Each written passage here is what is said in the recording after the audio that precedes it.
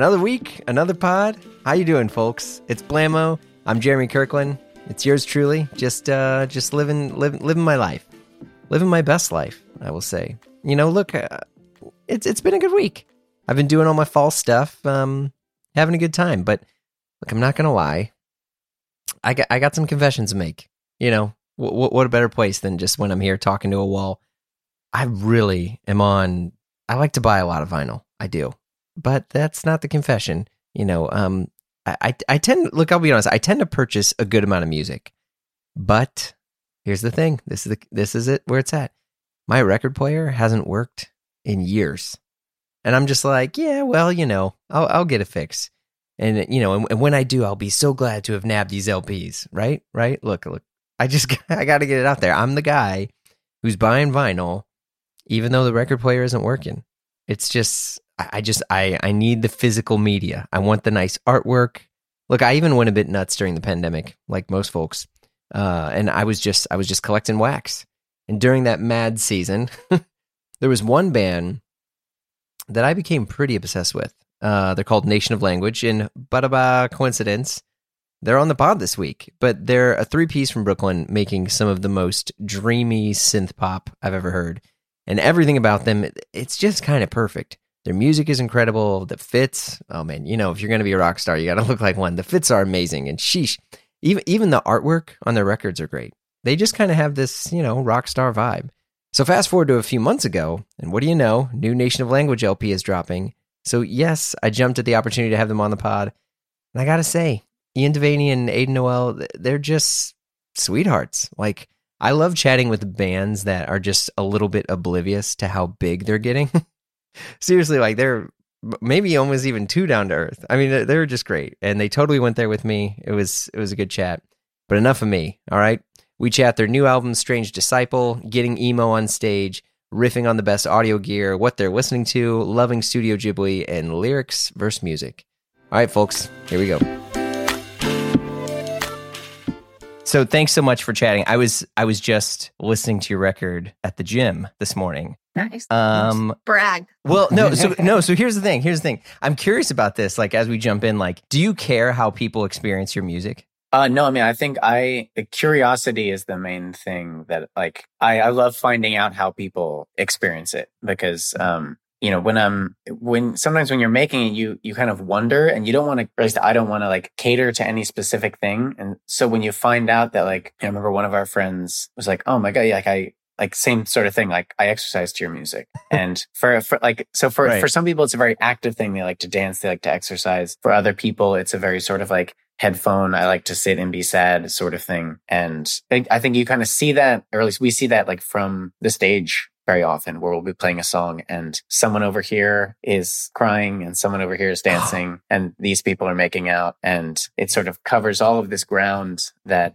it's really special because you really never know how people are going to come at it. Yeah, because I mean, I used to think that it was like I was almost a little bit embarrassed to admit to people that I like listen to some of their music at the gym. But I also listen to it in the car. But, you know, and I've said this, a bunch of people are going to DM me and hate on me as soon as I say this. Like, whenever I like really get into a record, I'll sit and listen to it. I have a DAC. I'll go lossless. I'll do as high of a res as I can. And I'll sit in that chair over there with my fancy overpriced headphones and my little DAC. And I just like lock in. And I'll do the album, you know, from start to finish. And it's funny because now more and more people that I talk to, they're like, yeah, you can listen to it from start to finish, but like, you don't really have to. You can just listen to this song or this song. And I'm like, when you made your recent record, like, did you intend for it to be experienced, you know, from beginning to end? Yeah, I mean, I think that's sort of like, you want to leave people open to it, to invest kind of as much or as little as they feel is natural. But for us, definitely when you finish recording the record, that's definitely not the end of the kind of creative process of it, because like sequencing a record, is really kind of its own exciting challenge that, I think I can often be sort of overlooked but it's definitely something that we love kind of spending time on, and thinking about the thematic rise and fall in an album, or thinking about how it will feel when you sit down at with your record player and put it on side A and then put it on side B, those halves of the record as sort of solitary units, then how they flow. All of that definitely plays a role in how we perceive the album. Yeah, I often, when I'm trying to sequence records, I often think about if there's opening track, final track, but also end of side A, beginning of side B. And those to me are sort of the signposts that you work around once you kind of settle on what that's going to look like. Right. And then, surprising yourself is with this album, the final track list came together at the very last minute. What? No. Week in Your Light, that had to have been immediately. You're okay, we're starting with this. Well, that one was definitely as soon as it was finished in my head, I was that is on a very short list for first track of the album. I mean, particularly because thematically it is kind of the purest love song that the band probably has ever made, and I think on a record that is about the highs and lows of obsession or infatuation, I think to start with something very pure felt like the right move. Where it's you're recognizing for yourself that you love this person or this thing, and then from there things get kind of crazy. But there's definitely this one moment of just kind of pure bliss that I think felt like a very appropriate way to open this album. Yeah, I mean it's heavy and sonically too. As someone I've listened to all your stuff, all past 3 LPs, and this is a very tight sonic experience. Not that your other stuff was lo-fi or subpar in any way, but this sounded really, really, I mean, the drums sound incredible. I mean, it's not overly compressed. The mix is it's very, very, very good. And I think as someone who's been a bit of a music snob, in a good way, this album feels somewhat timeless in the sense that it could be something that you pulled out of a parent's record collection. It could be something that you heard in a movie, or it could be something now that's new. And I think that's really hard to do, especially with the type of music that you guys make that's more synth based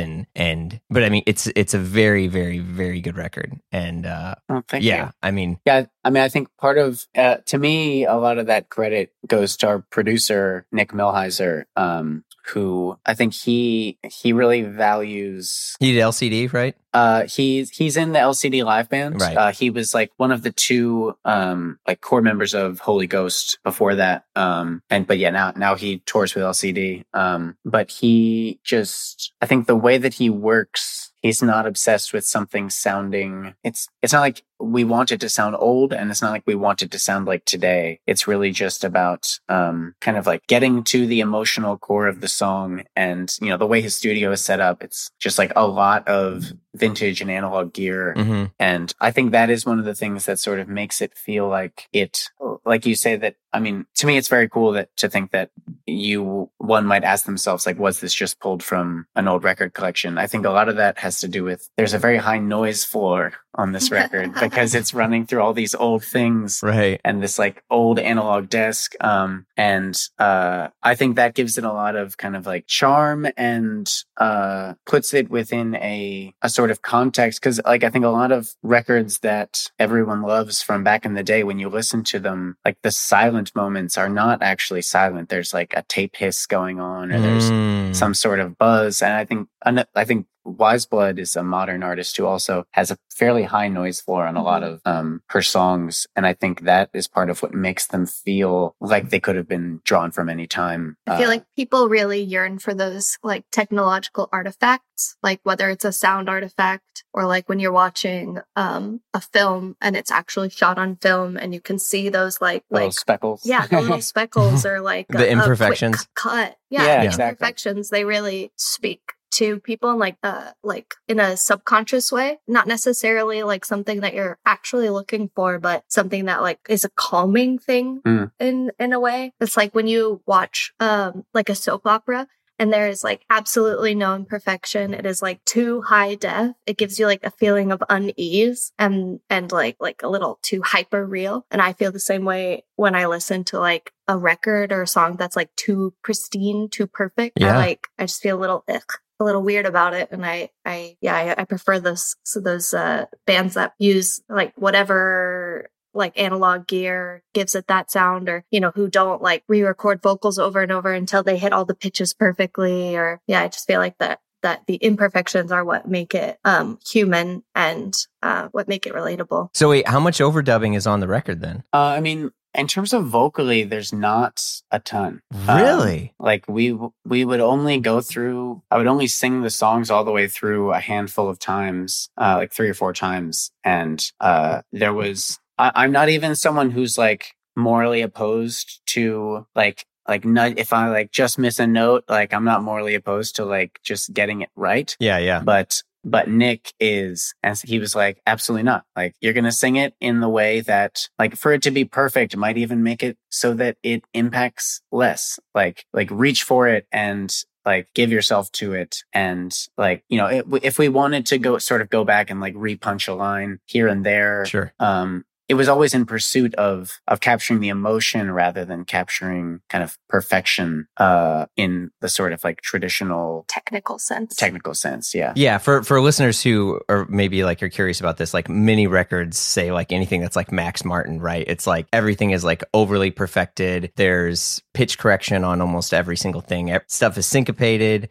Stuff's auto-tuned. But like, I think in, you know, when people listen to say like old Dylan or whatever, and you're wondering like why people love that so much, I think, yeah, you're right. I mean, it's more of it's the human element of stuff. But I think in the type of music you do, which is very, you know, unhuman in the sense of doing things that are synths and like drum machines. Yeah, and drum machines and stuff like that. It's very, very refreshing. And I think like that's some of the stuff, you know, that I was listening to over and over and over again. Especially what's the track? I think it's called Sightseer.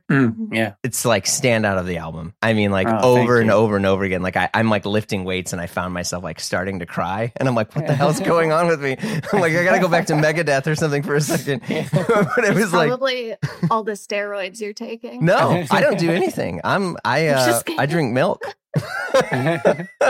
All the steroids they're giving the cows. Oh, producing busted. The milk. Yeah. That's probably it. Yeah, I cried when I wrote that song. Did you? To paraphrase Steely Dan. Yeah, which it doesn't happen very often, but yeah, that is definitely like a very special song to me within the album. And but yeah, like you were saying, I think especially with synth music, and this is a lesson we sort of learned live as well, where for the longest time I wanted like absolutely everything to go off without a hitch, no mistakes. I wanted like to go perform and everything's just so like right. And like that's just never ever gonna happen. And I think especially with synth music, you know, people want to, or at least I, as a music fan, I like going to a show and knowing that what I'm seeing is really kind of like happening. And especially with synth music, there can be a lot of sort of mystery in that from an audience perspective. And now at this point, like we no longer search for a perfect show. We search for a show that feels alive, and that usually involves a lot of mistakes or technical errors. Or at least one. At least, I mean, almost any time I pick up a guitar, you know that something is coming. What's something that happened recently, other than getting sick all the time? Well, actually, this tour we just finished in Europe was the first one that I have gotten through without getting sick in any way. Congratulations! God bless you. Thank you. It felt amazing. And because there's really like no greater, as someone that I feel like a sort of core tenet of my personality is I hate disappointing people. And so you grew up religious? To be welcome to the show. I'm a pastor's kid too. Here we go. Yeah. I like as a singer to be feeling like you're always about to lose your voice because you're sick. It just injects a lot of anxiety into touring sometimes.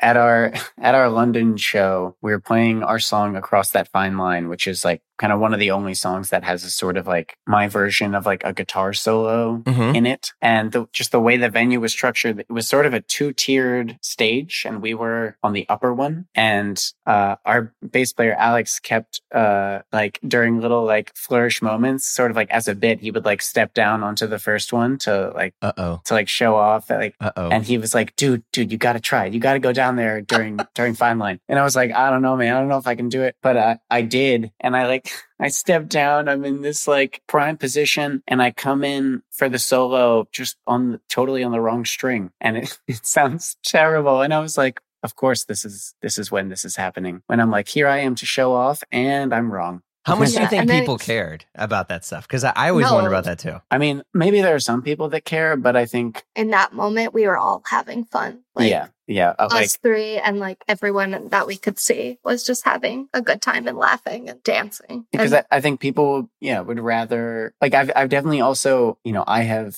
back when I wanted everything to be perfect, when I would mess up like that, I would be like beating myself up so much. Oh. And I think as an audience member, you can see that, and I think it makes people more uncomfortable than I think if you're like, man, if you can laugh it off and like people want to have a real experience with you. And making mistakes is human, and it humanizes you. Yeah, no, absolutely. I mean, so years and years ago, I saw, do you guys remember Damien Rice? Mm-hmm. Yeah. Okay, so I saw Damien Rice in concert, and this is like the height of like the Volcano tour, and it's Lisa Hannigan, and he's with the Frames. Frames is one of my favorite bands ever. They're like, if you want some crazy crying music, dive into the Frames. Anyway, he starts playing, and he's going into something, and there's some issue with like his guitar tuning, and he stops and he starts. And like if you see live shows, it happens with bands on occasion where they just start again, Yeah. But then like you saw him get angry, and then you saw him like walk over and try to say something to someone.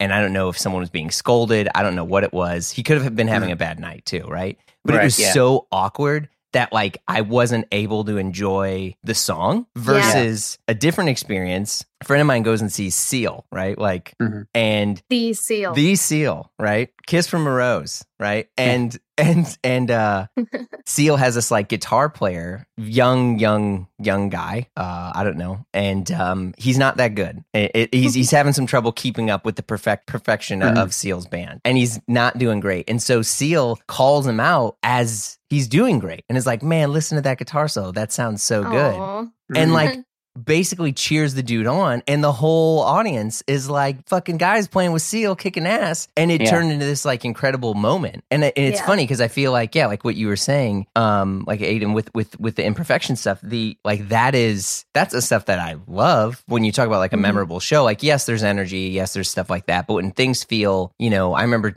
going and seeing this band, and they would go out, and every night their set was the same. They started, which is fine. I mean, you're in a like performance groove, but they basically played the album from start to finish and then walked off. No audience banter, nothing different. And it was just like, did I just listen to a record with someone, showing it? Like, it's tough to find that line, because I do understand that like what you make is art, and you want to show the art the way that the artist intends it, but music can constantly evolve. So I don't know. Yeah. And I think also that's something that the sort of like the pandemic and lockdowns, I think highlighted for us, was that like for the first time, not being able to actually perform the music. I was like, oh, this is like really, it's like a distinct art from the writing and the recording of it that I think I didn't appreciate. I always thought of it previously as just, I wrote the songs, now I'm going to show you the songs. And to appreciate that the sort of physicality of it, and the way that each night is different in its own way based on your own mood and people in the audience and how they're feeling,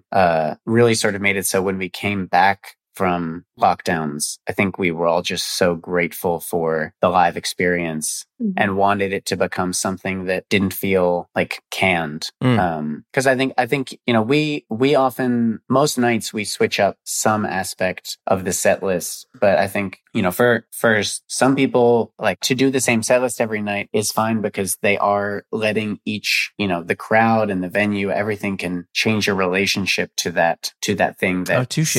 Okay. on paper is like remaining the same every night. But I think I've definitely been to shows where at the end of it, I was sort of like, if I went and saw this tomorrow, I think it would be pretty much exactly the same. And that's not particularly thrilling to me. And like, when I go to see live music, I want some kind of thrill. And Like I want to feel like they're as present as I am. When we saw LCD Sound System during their residency, when they do so many shows in a month at Brooklyn Steel. One of the breakup tours or whatever. Yeah. We've seen them do that a few times. And every night there is an element of like, something is going to break, something's going to go wrong. And you're going to watch them like scurry around to try to like locate the issue on stage. And like, that's just a part of the show. Like, it's not like it really takes you out of the music. It just sort of makes you realize and appreciate how live the music actually is. And also they're really funny about it. Yeah. And it's sort of, it breaks down the barrier, right. between the artist and the audience, because, you can't, it's hard to stay all sort of like puffed up and like, I am the artist. Look at me on stage when things are just falling apart. Right. And so, you go more into this, like, look, guys, I'm just a person. And I think, that sort of allows everyone to just kind of like let their hair down and be in the moment. Do you feel like that's happening more though? Because you're playing bigger and bigger and bigger venues. Like, this is not Baby's All Right anymore. Like, this is like, you guys are really doing it. We are, but I mean, I think, I think it almost becomes more valuable to have imperfections and sort of like bonding moments with the audience in larger and larger venues, because you feel further from them. Yeah. Like physically further from them. When you're like in a Baby's All Right situation where you're like, 2.5 feet raised above them and they're like right in front of your face, it's easy to make a connection and to feel like you are experiencing something as a group. But it's a lot harder when you're like in a venue with like a 6-foot high stage and a barricade that puts them, 5 feet further away from you. So it's just like very difficult to like actually feel that closeness. So when you can like stop between songs and like talk to them or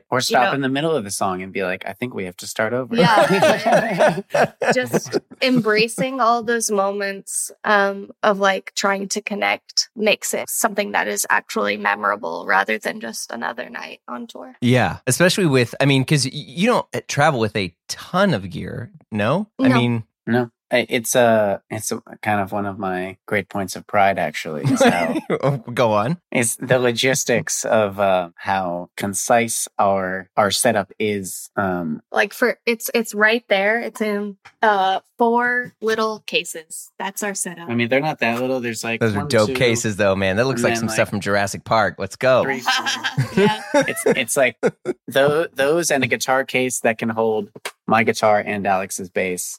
That's all. And so, what we bring on tour has evolved and sort of gotten better over the years, but it's always within the context of like what can fit in these cases. Ooh, okay. It's We're getting some restraints here. Okay. Exactly. It's like, and like the gear we have is like, it's like great because I spent a lot of time trying to find the right things that, that we were able to travel with. Cause a lot of, especially, in the past couple of years, I think you've seen a lot of bands cancel tours because they were like, look, there's just no way I can like go to Europe for a month without losing a huge amount of money. And I think to me, that's not like acceptable. And so it's people okay. have to do what they like. It's not acceptable for us. Like, it's not something that you're willing to accept as a reality. Right. And so like the fact that like we can fit all this into like an Uber XL and like get to the airport and then like at the airport, like,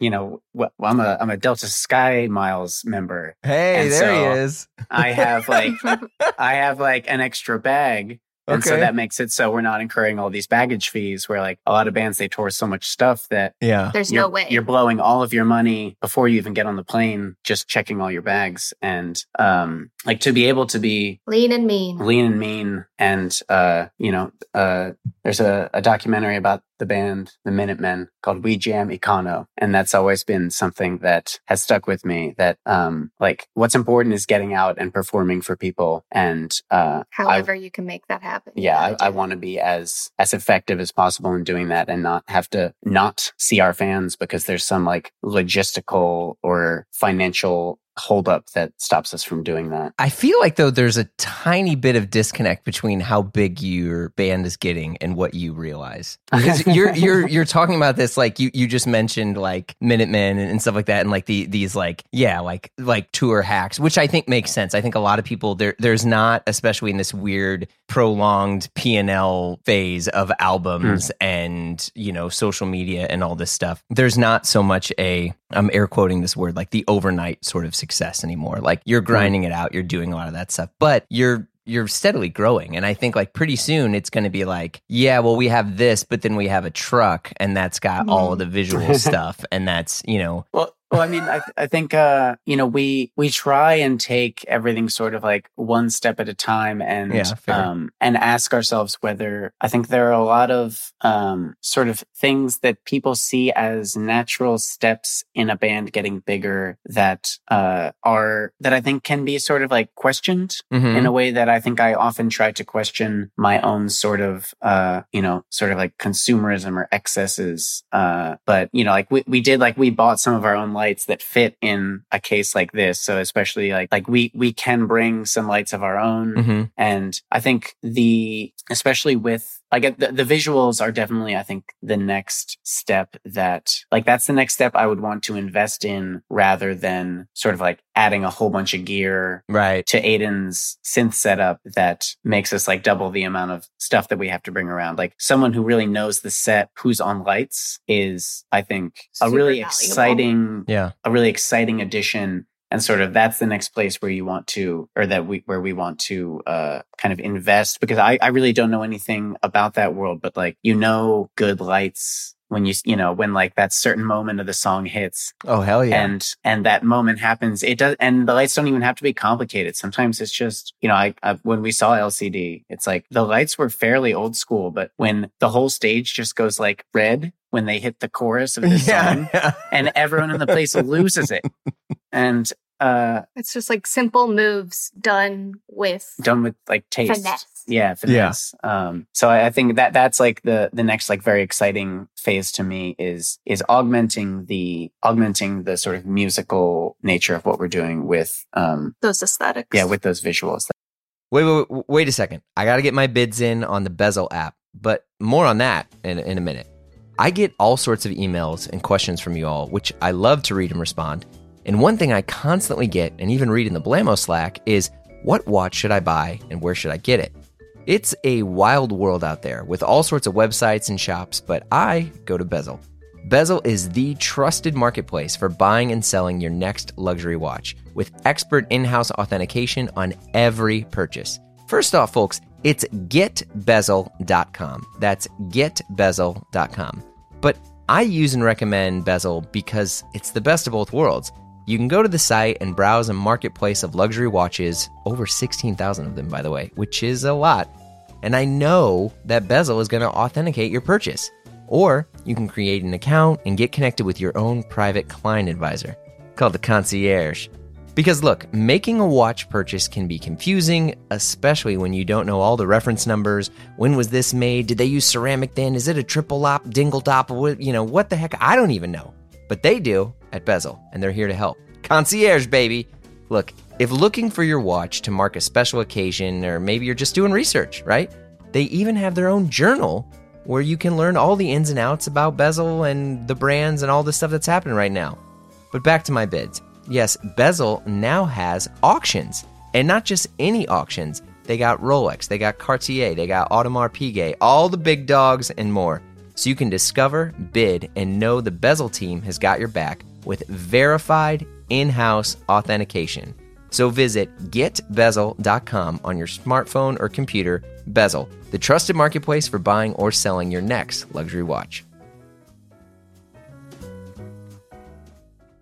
Yeah, because you tour with the front of house person. Yeah. I mean, that's a step up, That was a huge moment for us to because the first tour we did coming back from lockdowns, Mhm. we did not have our own sound engineer, and just like going on like a 30-day long tour and, you know, coping with like different like sound, like the acoustics of all the different right. rooms. Like Mm. it's really hard. It can make it like almost impossible to do that when you don't have somebody behind the board who knows your music very well. Right. And it was like taking an emotional toll, like for real, an emotional toll. So after that, we were like, all right, it's time. We've put it off long enough. We'll invest in bringing another person on tour. And that was like the greatest decision we ever made. Yeah, because it's also, especially, you know, the soundman that we use most often, our friend Skinny. It's one of my favorite things is when you see, you know, people will have their like Instagram stories after a show, and every once in a while someone will like pan over to him, and like he's behind the board and he's like grooving as though he was on stage and like tweaking things. There you I mean, go. he has control of the like we bring like an external delay that he runs my vocals through, so Yeah. he can just do all these like crazy delay throws whenever he wants on my vocal. So there's like a level of creative artistry there that we love to see, and like gets us pumped while we're playing as well. Yeah. Yeah. It feels like, you know, another member of the band, really. On the gear stuff, have you kind of moved away from most of the analog things? I only say that as, so my dad used to be in a band, Mhm. and he had all these like Moogs, and, you know, he had like an Opus 3 and all these cool things. And towards later parts of his life, he was like, oh man, they were the worst things to tour with. He's like, because, you know, you would have to tune them manually in some cases. And like, this is before cell phones, but like there would always be like RF issues with it. And so things would cut in and out, and they would be Wow. playing like not massive shows, but just like, he's like, none of this stuff was dependable. But, you Right. know, and so even people I know that, you know, will tour with some of this stuff, they're like, yeah, we're going to use that on the recording, and maybe we're going to go digital on the road. But I'm curious how you've approached that. I mean, we are the synths that we use, they're pretty much all analog. Like, But I would say that the difference between what we use when we record and our live setup is that, you know, we used to use synths that I would have to do all the presets, and like some synths even that didn't have presets at all. Mm-hmm. And like dealing with that in between songs took so long that it like really like puts a halt to the energy in the room. And now we use like MIDI to change the presets on those synths, and like Yeah. that step up really helped like evolve the live experience, I think. yeah, because I think, you know, figuring out how, for the longest time, I really didn't understand anything about like getting synths to talk to each other.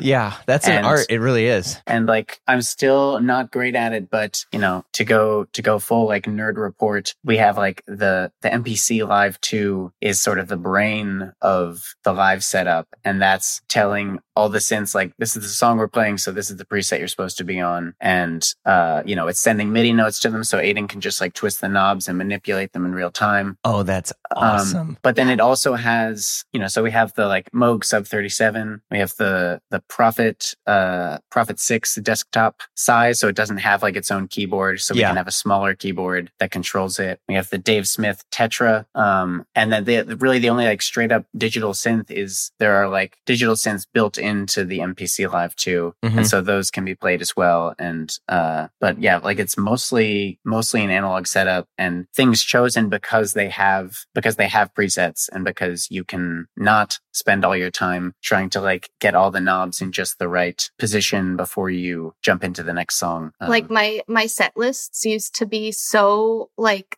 they look like manic notes written by someone who's lost their marbles. But like I had so much to do in between each song that I was always sweating. I was always like, am I going to do this right? Is it going to sound right? And then like sometimes we'd start to play a song and I wouldn't have gotten it right. And this was before Ian made his emotional change to accept flaws in shows. and he'd just be like so torn up about it. So yeah, it was a really tough period. I would say that things are a lot easier for me now. Oh, that's great. Yeah, I saw The Smile. So like, yeah. Sick. and it was crazy because so Johnny Greenwood's like playing these songs, and they just pushed out a rig for him to do one song, and he goes, you know, does this stuff. And then I saw like a roadie just pull the rig away, and I'm just like, holy shit! Like that he has that on tour for one One song. That's Yeah. bizarre. Yeah, well, pretty wild. It's because in my head, like I think that there's an efficiency stuff too that I think when people, if you're a huge band, if you're Kiss, right, your budget in some cases can be limitless because you're selling tickets for like $2,000, right? And you can do all these things and you can do that, but I think that there's a real art of, like you were saying, with like kind of working with constraints, still making an amazing live show, which I've yet to see you all, but from many people, and I've seen you guys live on video, it's fucking insane. I don't know how you maintain this energy. It's incredible. Well, it's like I'm listening to the music at my version of the gym. I listen to it more than the gym. I'll be clear. It's not just when I'm on this. No, I know. But I'm just saying, I'm like, there's like a lot of like squats involved in front of a lot of people as I am performing. Yeah. And, and this, obviously, to bring this up too, I mean, so both of you, you're married to each other. The dynamic on the road, that's got to be a lot easier, right? Of just having you two to lean on each other. Definitely. Yeah, I think so. It's like you have all of the best moments together, but then when something does go wrong, it's really nice to have the person who will like pick you up when you're down there, right there with you, to like experience things with you. I feel like I don't know where I read this, but it was like there's some sort of natural balance when you're in a relationship with someone where like you could be having the worst time, but when you see your person having the worst time, like an instinct clicks in you and you like are there for them. Yeah, you like buck up to take care of each other. And that really happens between us at times on tour. Although I will say the fact that Ian was healthy the entire last tour really helped. It was a lot fewer lows and a lot more highs. What's the tour regimen? Like, what's the day in the life of your tour in terms of what you're doing to kind of stay sane on the road? I mean, well, our health regimen has definitely tripled, quadrupled down. Ian spends like 20 minutes each morning, like just like taking vitamins and herbs and mouth sprays and because at some point I was so sick of being sick on the road that it was like I went around to all my friends, especially friends who would tour, and I would be like, what are your secrets? Like, what's your thing you do? Like throat coat? And right, and I would just, whatever they said, I was like, I now also do that. And so I just kept like adding stuff, and I don't even know, maybe only one of the things is actually being the thing that is effective, but can't go back now. Yeah, I can't go back now. Oh, man. But yeah, I think that besides the medicinal aspects of it, it's like taking time to listen to music that you like. Yeah, like sharing music with each other and the family. Listening to an audiobook together or a podcast together. Yeah, just like talking and socializing with each other and like having laughs together. Also like trying to eat something delicious every day. Yeah. Trying to like, whenever time allows, see, we love the sort of like biggest ball of yarn in the world, sort of like the roadside attractions. Yeah, anything where you can like jump off of the beaten path a little bit. Which like in Europe is like, a castle. Yeah. And in America is like Abraham Lincoln's second childhood home. Which is still cool. But so you went? We did. Yeah, we did. Where are the Midwest states then? Aiden, you're from the Midwest. Where's the love? We're playing Kansas City, which is my hometown, at the Record Bar, which we've played almost every time. Maybe every time we've played. Every time, or no, not every time we played, because it's something very special to Ian and I. We met at the Record Bar, like 12 years ago. Location. And then we're playing Chicago. That's actually one of our first shows. And I mean, the first in Chicago, Shubas or no? No, Metro. Yes, we're playing Metro. Oh, hell yeah. And Billy Corgan Chicago. all over the room. But yeah, I mean, the tour starts in Pittsburgh, and it's just like Pittsburgh, Columbus, Chicago. I think this tour is fairly Midwest heavy. Yeah. Which we always try to do. Like, I guess I was just impartial to St. Louis, but I don't even think I'll be here when you guys are here. I'm in New York. But maybe that's why we're not playing it. Yeah, that's right. I don't know. Yeah. Yeah. We have played St. Louis before. Yeah. It was a really good show. We also had the best Vietnamese food. Yeah. Like ever in St. Louis. It's really interesting. It's a pretty good culinary paradise, I will say, especially for anything that's like there's really good Eastern European, really good Asian, South Asian, whatever. But I mean, every city's got their own bullshit claim to fame.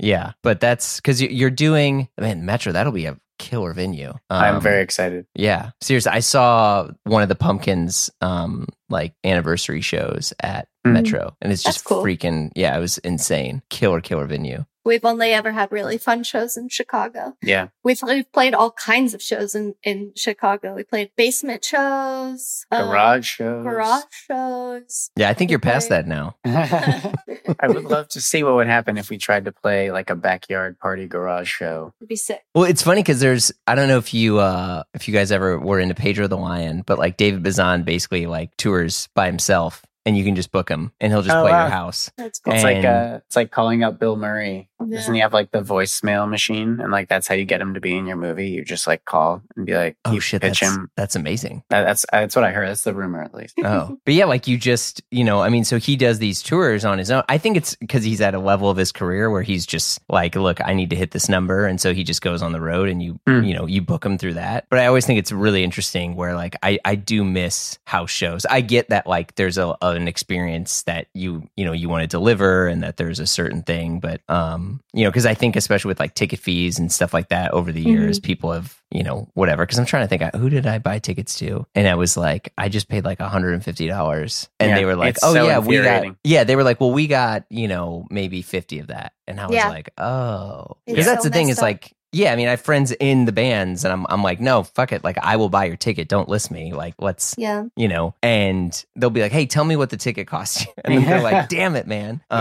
We are on a perpetual crusade with our manager to fight. Like, whenever we announce a tour, we always try to get. Yeah, because you're not a Live Nation band. And I mean, it's like you sort of unavoidably end up playing Live Nation shows every once in a while. But we always try to have a sort of like pre-sale that is like through our website where they let us sell the tickets so that it's like fees are reduced and your email address isn't like, it like goes to us. So like when you can just like, we'll hit you up with the next time we're going on tour. And if you want to unsubscribe, that's fine. But like inevitably they only allow you to sell like 50 of those. Yeah. So it's limited, but at least, it's a little step. But yeah, we're always trying to be like, and this extra money that you're going to be charging our fans, like, what are you going to do with it? Yeah. Like, why is that coming out? Because I mean, I think a lot of people, they don't understand that it's like not us doing that to them. Right. Like saying that the weird ticket is this and that like we're just going to be like pocketing all that money. It's like, that's not how it is. And it's the same with like merch cuts in certain venues. Which is super fucking despicable. Like, especially where that's where most bands will make their money. And when a venue has a merch cut, or you sign you sign a 360 deal with some label. I mean, it's just, it's like a Ferrari with a governor. Like, you can't ever reach maximum speed if you're going to have to, sell a $50 t-shirt that you make $5 on or something. Right. Yeah. But I don't know. I didn't intend for this to turn into a complaint session about touring. I apologize for that. Okay.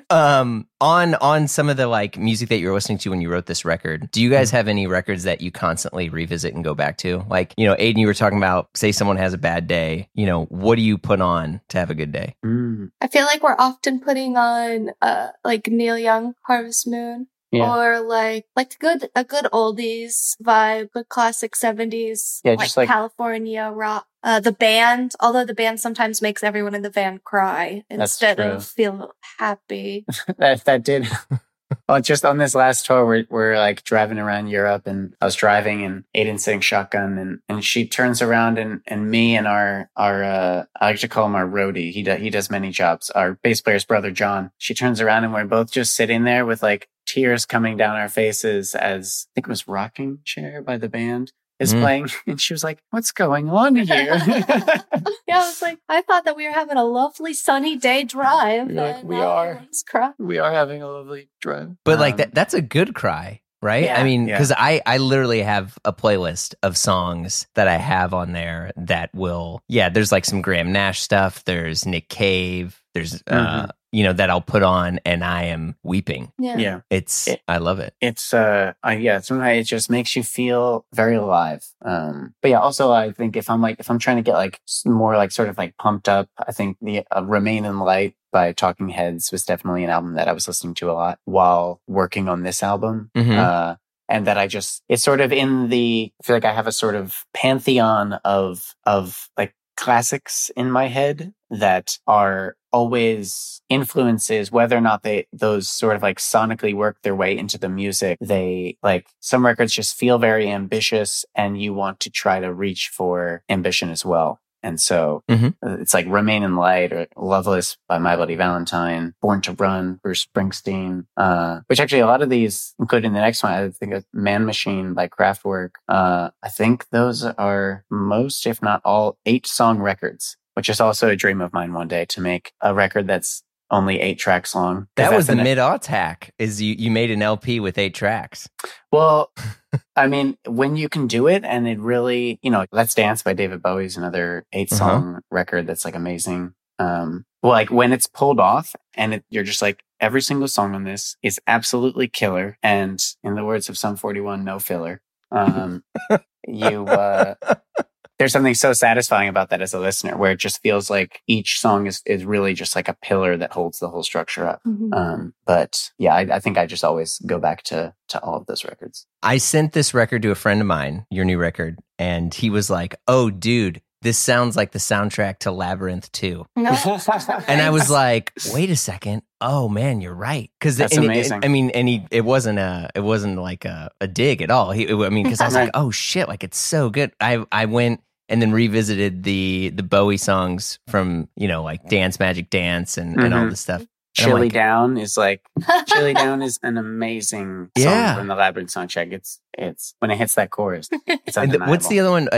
It's called Underground. It's so good. Yeah, what a soundtrack. I know. It's freaking good. Do you all see yourselves like throwing some of your songs out there for like commercials and stuff, or is that like, how do you feel about that? Yeah, I mean, I think however you can reach more people is absolutely valuable, I'd say. Unless it's within for reason. Like Black Rock or something. Yeah, as long as it's not something that's like perpetuating morally some sort of hate or something. Yes. We're waiting on our like car commercial payday. Oh, it's got to be there. Or like one thing that I've always thought would be really amazing is there'll be like a song that gets used in like the season finale of some show. Oh yeah. That then just becomes like immortalized forever. I've always thought that. I mean, I want to have the like blonde redhead Rick and Morty like perfect moment, like yes. Or like the I was thinking the like what you say. Yeah, the OC or I always get this concept of like last episode of a season mixed up with just like the whole Garden State soundtrack.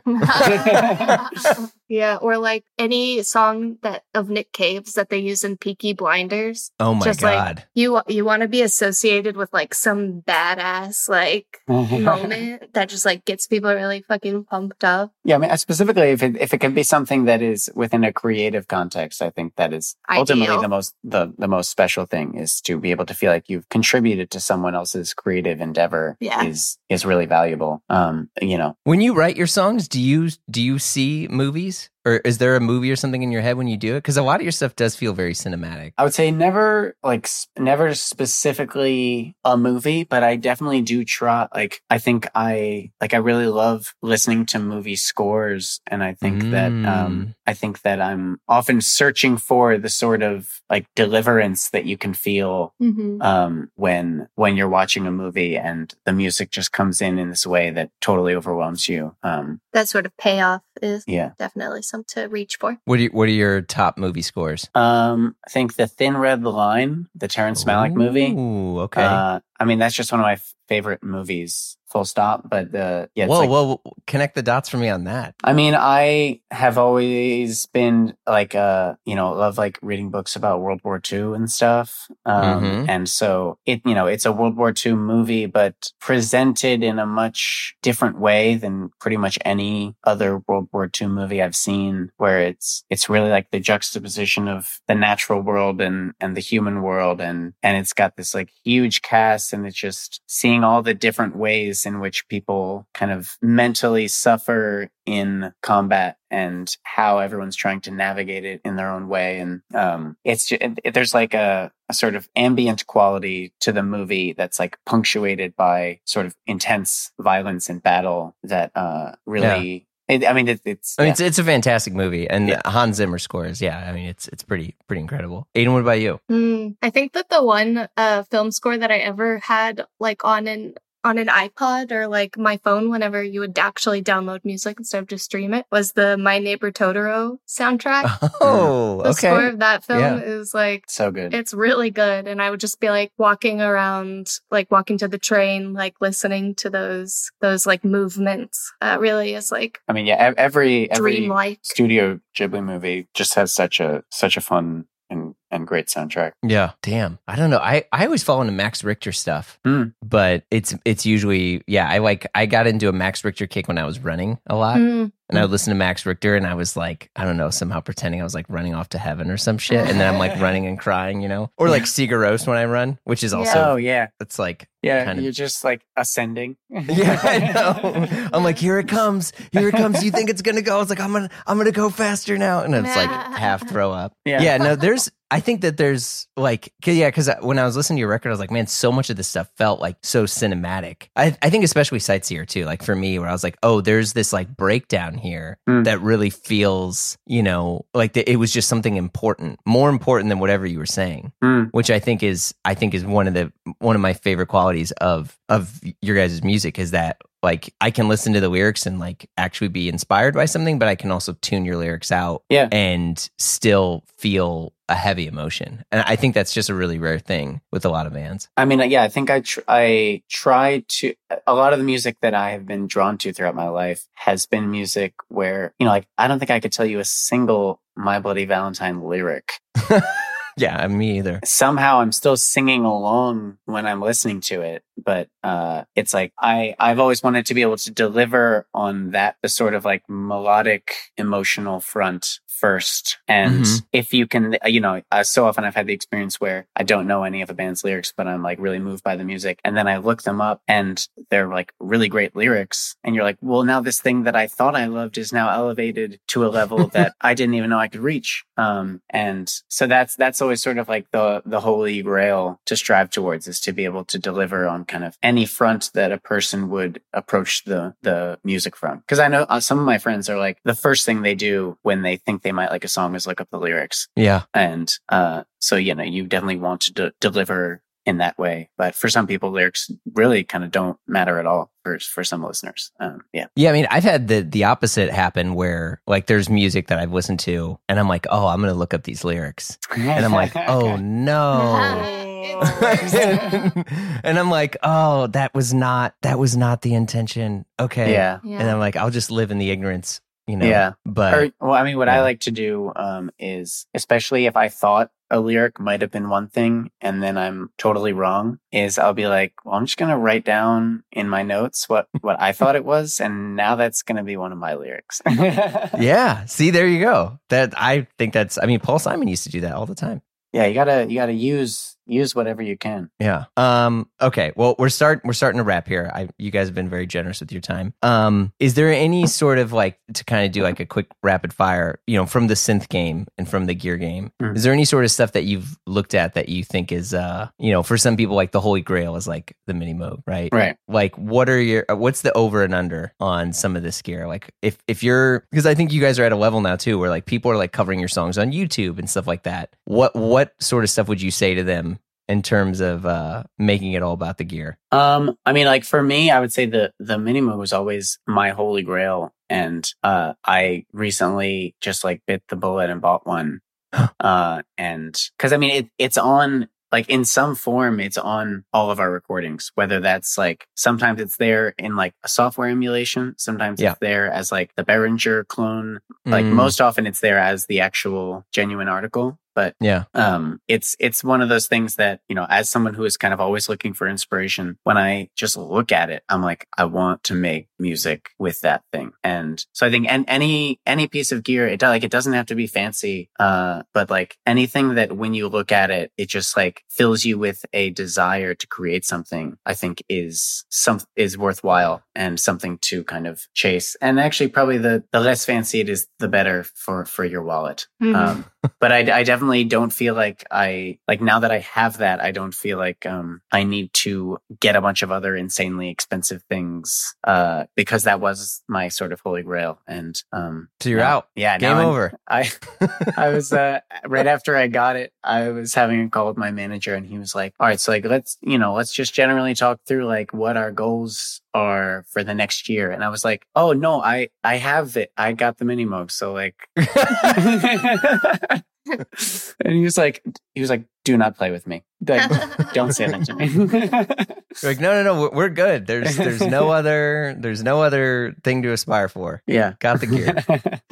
What about you, Aiden? Yeah, I mean, I'm a real noob, really. Like, still to this day, I don't really know much about synthesizers, but I do love playing the Subsequent 37 that we use on stage. Yeah. It's like, it was easier for me to learn than most other synths, and like, I still feel really like inspired by it when we're playing live, and like, I can always find like a new like twist of a knob that like makes a moment in a song something like really special. So I would say that one is like, I wouldn't call it underrated, but I would say I rate it highly. Yeah, is there any gear that's overrated? Like, I will say the Line 6 DL4, which I mean, I remember back in the day when I used to play more, it would break all the time. And so like Bradford Cox of Deer Hunter had 4 that he would carry because they would it was such a good pedal because you could loop. It was a great delay pedal. It had tap delay, it had tap loop, all these sorts of things. Yeah. But it would always break. Like Leslie Feist had a bunch that she would tour with. So all these people would buy tons of these pedals because you could not trust it ever on the road. I would say the SPD SX. Yeah, I was just thinking that. So that's the thing that like in any modern drummer will have like the drum pad that's like just like a big square that's usually either like where a tom would be or it's like on the side kind of next to a floor tom. And when it works, it is great. The Roland sampling pad. I know exactly what this is. Yeah. But it's one, and I think they're putting out a new one, but like it's been the same thing for like years and like no one else has topped it, but it's just like, I feel like there are so many glitches that can happen with it, like misfires or like you hit 2 pads at the same time and they both cancel each other out. And you're like, everyone tours, like we don't tour with one anymore because now we use the MPC to like have, if we need like samples and stuff, but yeah, MPC Live 2, I rate it. Yes. It can have its own issues, but it's an amazing machine. But I think I would just be so sort of like flabbergasted that like the SPD is used by, whether it's like a band playing at like the local dive bar or at like, Wembley Stadium, like that's the piece of gear that is like, I think the most common through line between bands of every level. And when we used to use it, there would just always be problems. And it would blow my mind. But I think they're coming out with a new one, and I wish everyone that uses it great success. And maybe it will work its way back into our live setup one day in some way. Who knows? But don't put that on me. Well, Ian, Aiden, thank you very, very much for your time. This was great. I'm really, really, really grateful that we got to chat. Congrats on the record. Thank you so much. It was great to meet you. I'll see you. Bye. Likewise. Nice to meet you. Thank you. All right, that's it for this week's episode. Catch Nation of Language on tour right now and their new album, Strange Disciple, wherever you listen to music. All right, folks, see you soon.